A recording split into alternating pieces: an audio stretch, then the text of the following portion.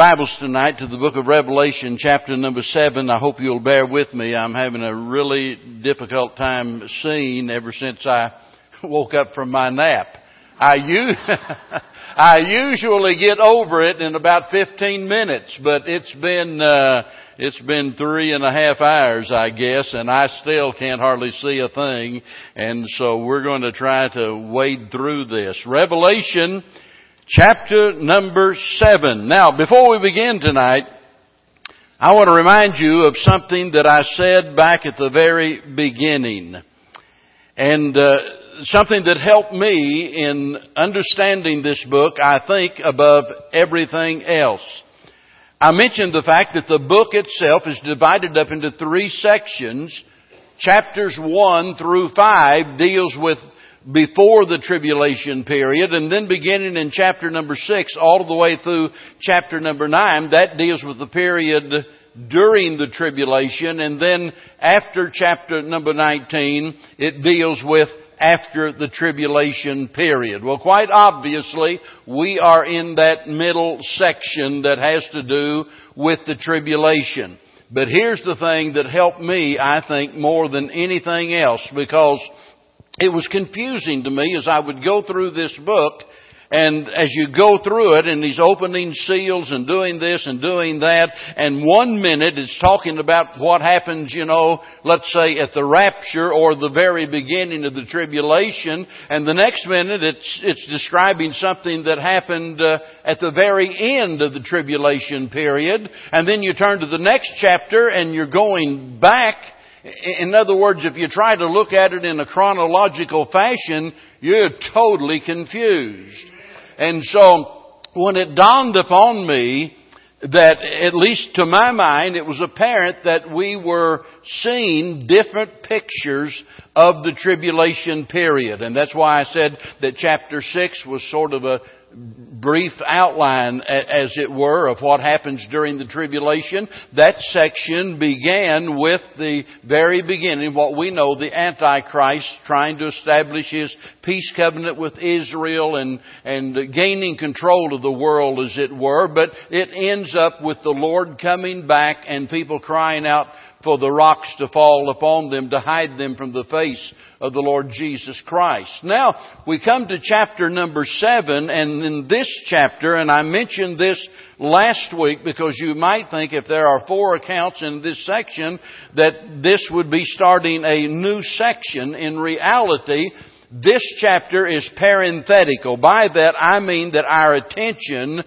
for a moment is turned away from the tribulation period to the breaking of the 7 seals here, and from the breaking of the 7 seals to the mercy of God and the ministry of the 144,000 Jews. And so it's like the Lord saying, before we go on and you consider any more that's going to happen in the tribulation, I need to tell you this.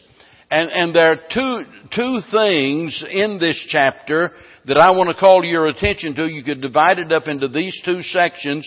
The sealing of the Jews in the first 8 verses, and the salvation of the Gentiles beginning in verse 9 on through the remainder of the chapter. So let's begin reading in verse number 1, and we're going to read through these first 8 verses and then comment on this. And after these things I saw 4 angels standing on the 4 corners of the earth, holding the 4 winds of the earth, that the wind should not blow on the earth, nor on the sea, nor on any tree. And I saw another angel ascending from the east, having the seal of the living God. And he cried with a loud voice to the 4 angels to whom it was given to hurt the earth and the sea, saying, Hurt not the earth, neither the sea, nor the trees, till we have sealed the servants of our God in their foreheads. And I heard the number of them which were sealed. And there were sealed 144,000 of all of the tribes of the children of Israel. Of the tribe of Judah were sealed 12,000. Of the tribe of Reuben were sealed 12,000. Of the tribe of Gad were sealed 12,000. Of the tribe of Asher were sealed 12,000. Of the tribe of Naphtali was sealed 12,000. Of the tribe of Manasseh were sealed 12,000. Of the tribe of Simeon were sealed 12,000. Of the tribe of Levi were sealed 12,000. Of the tribe of Issachar were sealed 12,000. Of the tribe of Zebulun were sealed 12,000. Of the tribe of Joseph were sealed 12,000. Of the tribe of Benjamin were sealed 12,000. Now, here we see the sealing of the Jews, and that is quite apparent from what we've just read. And remember in chapter number 6 where it opened with the peace program of the Antichrist. He comes riding on the scene on the white horse, but it closes with a picture of the Lord's return. Here in chapter number 7, he just backs up to give us a picture, as it were, of what is going on with the Jews during that 7-year interval that we call the tribulation. In chapter number 6, you'll remember that the chapter opened with the sound of thunder. When you think of thunder, you think of an impending storm on the horizon, and that was exactly what happened. It started with thunder and ended up with the judgment of God coming down upon the chapter. But here in chapter number 7, we see the winds of restraint, the winds of judgment being restrained long enough for 144,000 Jews to be sealed. And notice in verse number 3, these Jews are called the servants of our God. And from what follows, it seems that these Jews are going to make up a great evangelistic army that'll be responsible for bringing multitudes to a saving knowledge of Jesus Christ. Now, you know, some seem to think this is impossible, that it will never happen. And the skeptics, of course, attack us from every direction and on every hand, trying to ridicule what the Bible says, and they point out this little phrase many years ago they did, where it speaks about the four corners of the earth. Do you realize that there had been much written about that, the folly of the Bible, and how that it cannot possibly be accurate because, after all, you know, the earth is round, there can't be four corners of the earth? Well, we didn't know that until we started sending up satellites. And after sending the satellites up, it was discovered that there are four magnetic poles, as you know, there are four corners, as it were, to the earth. God knew all about that long before we ever invented a satellite, you see. And God speaks about the four corners of the earth, but still the skeptics won't let up. There have been others that have pointed out the fact that something must be terribly wrong with this account, because they say the tribe of Dan is omitted from the list. And some have suggested, well, they were excluded because of idolatry. And that may or may not be true. But one thing is certain, God does not need to give an explanation for anything He does. And regardless of why Manasseh is mentioned instead of Gad is something that's known only to God, but that's God's business. If God wants to, get rid of the tribe of Dan forever, that's His business. But according to Ezekiel chapter 48 and verse number 1, here's what we learn. This is why it's so important to compare Scripture with Scripture. We learn in that chapter that the tribe of Dan will receive an inheritance during the millennial reign of the Lord Jesus Christ. And also you ought to notice that the tribe of Levi, remember, it was the priestly tribe, and they had no inheritance like the other tribes, but they are included here. So what does all of this mean? Well, in light of all of these things, when you put it all together, this list does not seem to have any reference to a future inheritance. I mean, it doesn't say that, and we ought not to surmise that. That's not what he's getting at. That's not the subject of discussion. He's telling us here the tribes from which the 144,000 are composed. That's all that should matter. has nothing to do with their inheritance during the millennial reign. It has to do with the 144,000 that make up this Jewish evangelistic army that's going to go forth. But again, it just reminds us that some people are always looking for some loose thread, trying to tug on it and destroy the credibility of the Bible. And there are people like that, and they always end up making fools out of themselves. And you ought not to let that trouble you. Don't you get sidetracked by the false accusations that are brought against the Bible. And it might be that you cannot even explain what it is they're protesting. Look, you don't need to. It's a great day in your life whenever you get honest enough about your intelligence that you admit, I don't know it all. I don't know it all. I'll never forget when I went to work for the Missouri State Highway Department years ago, and the resident engineer was a fellow by the name of Eddie Edwards. And so he took me out to the job site the first day, and before he introduced me to the man in charge out there and let me go, he just stopped and he said, let's have a little chat in the car before you get out. And he said, I just want to tell you something right here that'll help you a lot. If you don't know something, don't try to fake it. Just tell the contractor, I don't know, but I can find out what the answer is. That's good advice in whatever you do. Just admit that you don't know. By the way, God doesn't expect us to know everything, and there are a lot of mysteries in the Bible that we will never know. Quit trying to figure everything out.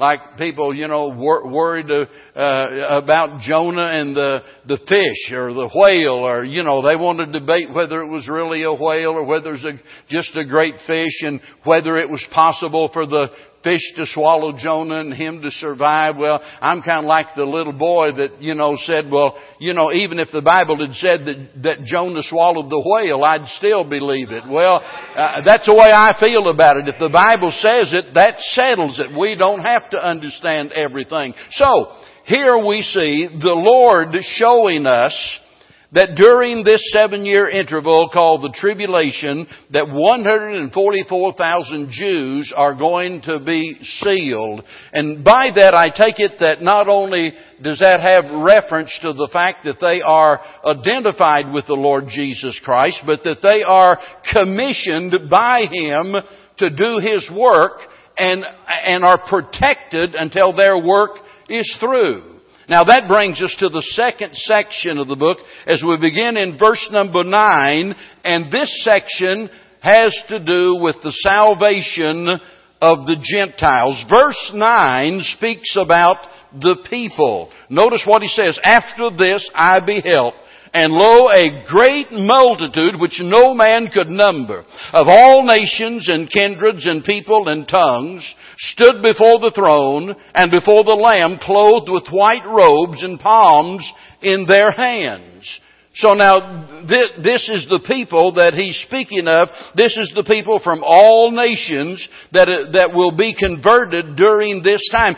Sometimes we think we're better off during times of prosperity, but understand that during the tribulation, there'll be more people saved during that 7-year period, no doubt, than in centuries here of the prosperity that we've enjoyed in America. Sometimes the thing that we need most is for things to not be so good. And God knows that.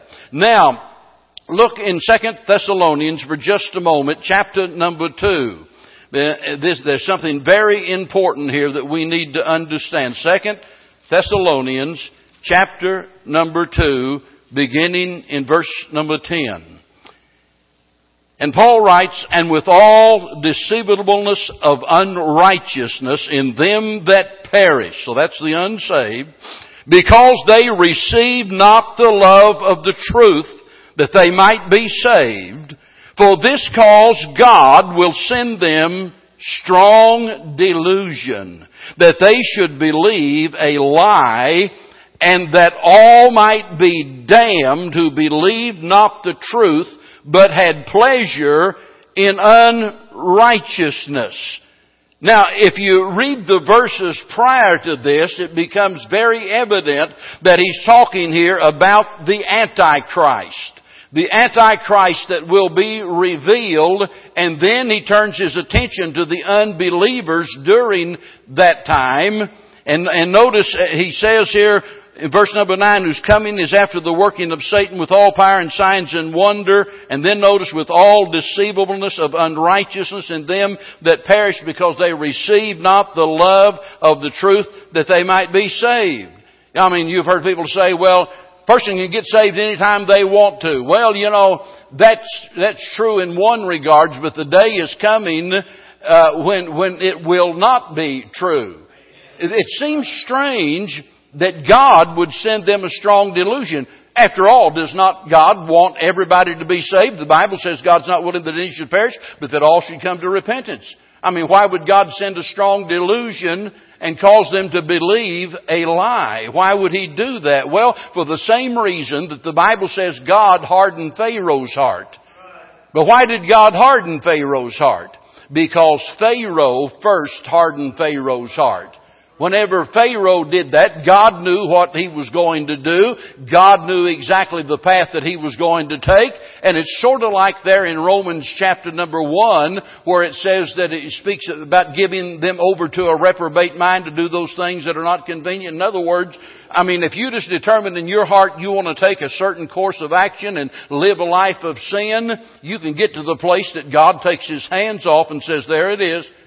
You can have it. That's what you want. You've got it. You want to believe this lie. You want to reject the gospel of Jesus Christ. Now here's the reason why this is so very important. According to that, those that believe the lie of the Antichrist are going to be damned. Those that had an opportunity to receive the gospel will not be saved during that period of time. They're going to believe his lie. Now all of a sudden something here seems to clash, because on one hand we have Paul telling us that they're going to believe the lie of the Antichrist, and that God will send them a strong delusion, and that they cannot be saved. Now by that it simply means this, I think, that those people that hear the gospel of Jesus Christ during that time and they reject it, God will send them that strong delusion, and they'll be damned forever. But no, wait a minute. In this same chapter, we read about this great multitude that no man could number, that all of these people are going to be saved during that time. So who are these people? Who are these people? Remember, if they've heard, they're going to believe the lie and be damned. So evidently, they haven't heard. Now there's something very important here, because a lot of times I think we Christians in America are guilty of assuming that everybody's heard the gospel. Everybody. There's a church on every corner. Everybody knows the gospel of Jesus Christ. Well, according to this, they don't. And notice what he tells us here about them being saved out of every kindred and every tribe, every tongue, all of the nations. In other words, people from all over the place. That would include America. Look, folks, this is evidence that we have not evangelized America. It's proof that we have not evangelized the world, because there are going to be many people that have never heard the gospel. Do you realize there are people right here in America that from their youth they've been caught up in some false religion. They've never heard the true gospel of Jesus Christ. All they know is what they've been taught. In Catholicism, for example, all they know is what they've been taught. And they've been taught you don't need to study the Bible. We'll tell you what it means. And they've been taught, as I've heard people say to me, whenever I would present what the Bible says, and they would say, well, that's what it says, but it is against our religion to change our religion. That's the most stupid thing I ever heard in my life. It's against my religion to change my religion, even if what my religion believes is not what the Bible teaches. And yet, look, that's where some people are today.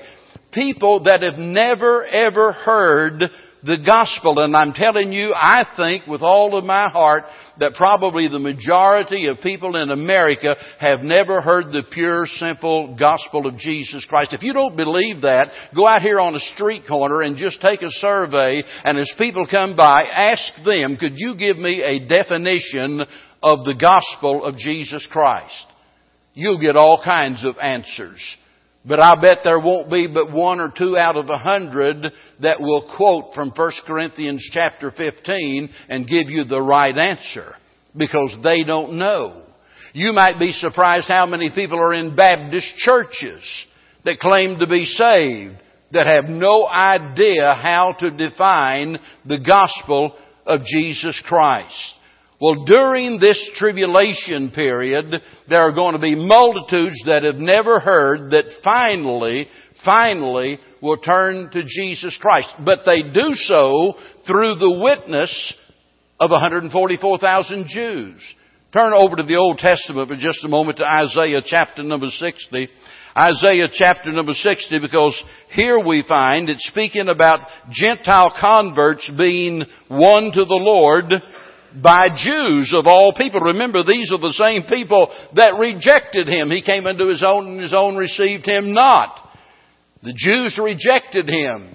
But during the tribulation, their eyes will be opened, they'll be converted, and they will reach out to others. And Isaiah says, beginning in verse number 1, Arise, shine, for thy light is come, and the glory of the Lord is risen upon thee. And remember, he's speaking to Israel.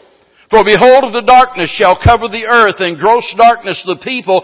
But the Lord shall arise upon thee, and His glory shall be seen upon thee. And the Gentiles shall come to thy light, and the kings to the brightness of thy rising. Lift up thine eyes round about and see. All they gather themselves together, they come to thee. Thy son shall come from afar, and thy daughter shall be nursed at thy side, and then thou shalt see, and flow together, and thine heart shall fear, and be enlarged, because the abundance of the sea shall be converted unto thee. The forces of the Gentiles shall come unto thee. Look, when God sets out to do something, He gets the job done. And you remember, you look back at the ancient people of Israel, and you'll think about how they lived in rebellion for all of those years in spite of all that God did. And we know that one generation after another generation failed God, even crucified His Son.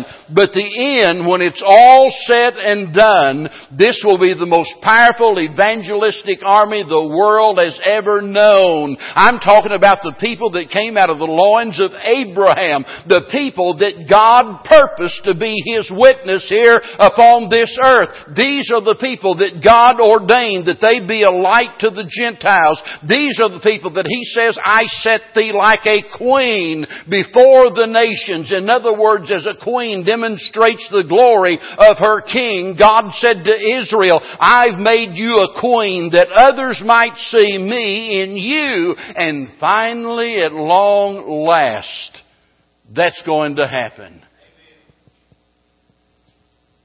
We win. We win. We win. Now, those are the people of whom He speaks. Look at verse 9 now, and notice their position. The people has to do with the Gentiles being saved as a result of the ministry of the Jews. Their position, verse number 9, says, before the throne. Now, what a glorious change they have experienced. Look in verse number 14. These are they which came out of great tribulation. Think about that for a minute. From the tribulation to the throne. From the worst to the best. Jesus said during the Great Tribulation there will be a time such as never was in the history of this world. The worst time that the world has ever known. These people would have been there. These people were in the tribulation. And it was during the tribulation that they come to know Jesus Christ as their Lord and Savior. I can't help but believe that whenever the Jews experience the obvious fulfillment of Old Testament Scripture during that time, that suddenly their eyes are going to be open. This Jesus indeed truly is the Son of God. And the Gentiles that they witness to are people going through this horrible period of tribulation upon the earth. And as a result of that, what do when you're desperate? You look for help. And they look for help in the Lord. And those that have never heard the gospel hear the gospel and receive it. And they go from the tribulation to the very throne of God, from the worst to the best. That's their position. Now look at verse 13 and notice their purity. He says they are arrayed in white robes. Now verse 14 tells us that their robes, notice, were made white in the blood of the Lamb. I'm telling you, that's the only way anyone can be cleansed from their sins and made righteous. Right? There's power in the blood. What can wash away our sins? Nothing but the blood of the Lord Jesus Christ. And here they are standing before the throne of God in robes of white in perfect purity.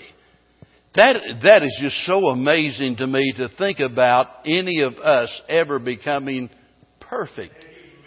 And yet it's going to happen.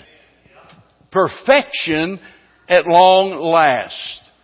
Somebody says, well, I've been praying for years that God would heal me. Well, He's going to. He's going to. He's going to heal. It's just a matter of time. I remember 8 or 10 years ago preaching a message entitled that, I think, it's just a matter of time.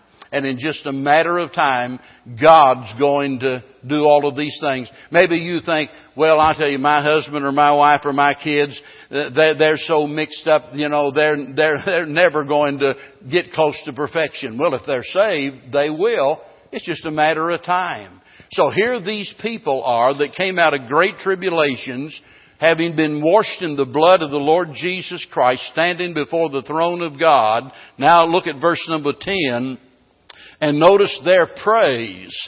I mean, after all, how could there not be praise in such a setting as this? And it says, and cried with a loud voice, saying, salvation to our God which sitteth upon the throne and unto the Lamb. And all of the angels stood round about the throne and about the elders and the 4 beasts, and fell before the throne on their faces and worshiped God, saying, Amen, blessing and glory and wisdom and thanksgiving and honor and power and might be unto our God forever and ever. Amen. Wow. In the first place, everybody's attention is focused on the Lord Jesus Christ. That's the way it ought to be here. That's where our focus needs to be. Remember, as the writer in Hebrews said, looking unto Jesus, the author and the finisher of our faith, says, consider Him. That's where our focus must be. That's where the focus is in heaven. It is so amazing to me how egotistical some preachers are. I was talking to Brother Rick before the service, and we was talking about a situation and a fellow whose ego got him into trouble, a very popular preacher, and his ego absolutely ruined his reputation and in effect his ministry in a lot of ways, all because he esteemed himself more highly than he ought to. Let me tell you, none of us are anybody. There's nothing good in any of us whatsoever. He is our only good, and that ought to bring forth praise from us. Now, look, if that's what's going on in heaven, think about that. That's what's going on around the throne of God. They fell down on their faces. And notice they are shouting. They're shouting and they're saying, Amen. Blessing and glory and wisdom and thanksgiving and honor and power and might. I mean, look, these people are excited. And I've got to wonder, why aren't we more excited here in this world? I mentioned here a while back in one of the services that one of the local churches in this area, Bertie's son went there, and Jesse Ray told me, Jesse was excitable, as you know. He's the kind of person that every preacher, dreams of and wishes you had about a dozen of them in the service saying amen. And this preacher called him out after the service and told him, we don't do that around here. You calm down, you just stay quiet. Well, I'd have a nervous breakdown if I was in a church like that. I couldn't survive in a church like that, I don't think. I don't understand that for the life of me. Whenever we talk about the Church of Christ and the fact that they don't believe in having music instruments in the church, and what do we say? Well, there's going to be musical instruments in heaven, and so if we're going to have musical instruments up there, why can't we have them in the church? I think that's good, logical reasoning. We have musical instruments. Well, the same thing, I'd like to say to all of the deadhead Baptists in the world, if they're going to have shouting and saying amen and praising the Lord and falling on their face, if we're going to do that in heaven, why wouldn't we want to do that in church? If we're going to get excited up there, why wouldn't we be excited here? And here is a picture of what's going on of these people that have been saved as a result of the ministry of those Jews. And they're before the throne of God and they're shouting the praises of God. All eyes are on Jesus. But now notice verse 15, because here we see the privileges of these people. Verse number 15. Therefore are they before the throne of God and serve Him day and night in His temple. And He that sitteth on the throne shall dwell among them. Notice there are two things that jump out at me when I think about their privileges. First of all is the matter of service. They shall serve Him day and night. I don't know of anything in all of the world that a Christian loves to do any more than serve God. If God has called you to preach, that's the thing that is most enjoyable to you. If God has put you in the music ministry, that is what is most enjoyable to you. If God has gifted you in other abilities and put you there. I told somebody the other day, I said one thing about it. I don't have to worry 1 second about Brother Ron, what he's doing in the office, because I know he's taking care of business, because this is serious business with him, and God's given him certain abilities to use in that way. I don't look over his shoulder or Kenneth's shoulder. I know they're doing their job. I know where their heart is. That's what they want to do. In fact, the other day I put on Facebook, and Ron told him, stay home, stay out of the office. He was sick, had no business being there, but he was there anyway. And so I use my pastoral authority to tell him, you stay home, stay out of the office, wait till you're better. We don't want to lose you, don't want you to die sitting in that chair in there just because you're stubborn. But the point is, when you love the Lord and you want to please God and you know what area God has gifted you in, you want to do that. That means more to you than anything else. Now, here's the problem. The problem is we live in a fallen world, and all of us live in weakened bodies. And all of us are struggling. We cannot always do the things that we enjoy doing the most. I'll tell you, if Bev was healthy, perfectly healthy all of the time, she'd never stop. Because there's so many things that she likes to do. She takes being a homemaker serious. Whether it's cleaning house or whatever it is, caring for children. I told her, don't worry about it during the millennium. God's going to put you in charge of the nursery somewhere. Because nobody loves children more than she does. But let me tell you, after a while, whenever your body begins to, do I need to explain? Whenever our flesh grows weary, and this is serious, it brings a tear to my eye when I think about it. The fact of the matter is sometimes we can't do what we want to do more than anything else. We just can't do it any longer. I've often said that I have no plans to ever retire from the ministry. But I'm not a total fool and I realized that either my mind or my body could get to the point that I no longer could do what I do. I would be forced to resign. It's not that I want to, but I would have to because of my condition. Now here's the wonderful thing. There we shall serve Him day and night. Now there's no night there, but day and night's another way of saying continually. Amen. Without any interruption. Without any exhaustion. Continually. Wow. That'd be heaven, to be able to do what you love the most and to be able to do it, and you never get tired, you never have opposition, you never have problems. You just serve the Lord day and night. Now, but that's just part of the privilege. Here's the other part. Not only is there service, but there's fellowship. It says, He that sitteth on the throne shall dwell among them. And I fell on my knees and cried, holy. Remember the song from this morning? I saw Abraham and Isaac and Jacob, Paul and Timothy. But I said, oh, I want to see Jesus. Think about it. Not just seeing Him, but being with Him, serving Him for all of eternity. Now, one more thing. Verse 15, or verse 16 and 17, here we see their provisions. They shall hunger no more, neither thirst any more, neither shall the sun light on them, nor any heat. For the Lamb which is in the midst of the throne shall feed them, and shall lead them unto living fountains of water, and God shall wipe away all tears from their eyes.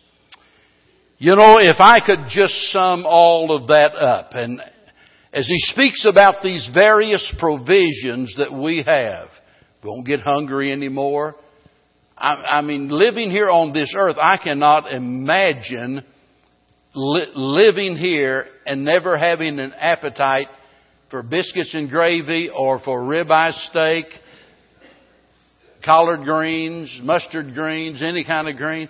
I just can't imagine. I'd be really sick if I had no appetite for those things.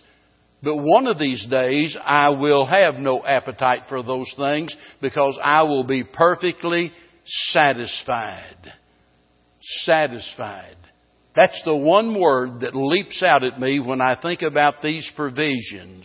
Regardless of the metaphor that he might use, the fact of the matter is, we are headed for a place where there will be full, constant satisfaction all of the time. He shall feed them. He shall lead them. Notice, and wipe away all tears. All tears. Every tear will be gone from my eye, the songwriter said. Think about it. Every tear. You've cried tears over a lot of different things, right? The death of a loved one, the waywardness of a child, broken health. All kinds of problems have brought tears to your eyes. But in that day, God's going to wipe away all of your tears. That's why I keep saying, the best is yet to come. Let's stand. Father, we thank You so much for Your exceeding great and precious promises, as we've heard in song already and been reminded of the good and great things that You've done. And Lord, how we thank You that even when we imagine the very worst, most horrible period of time on the face of the earth, the great tribulation, that out of that horrible set of circumstances and that grievous pain that people suffer, even out of that, out of the depths of that calamity will come forth the greatest move of evangelism the world has ever seen. A multitude that is so great that we can't even count them, that'll be saved during that time and enter into the fullness of an inheritance with the Lord Jesus Christ. Forgive us when we fail to get excited about it. In Jesus' name we pray. Amen. As we stand and as we sing the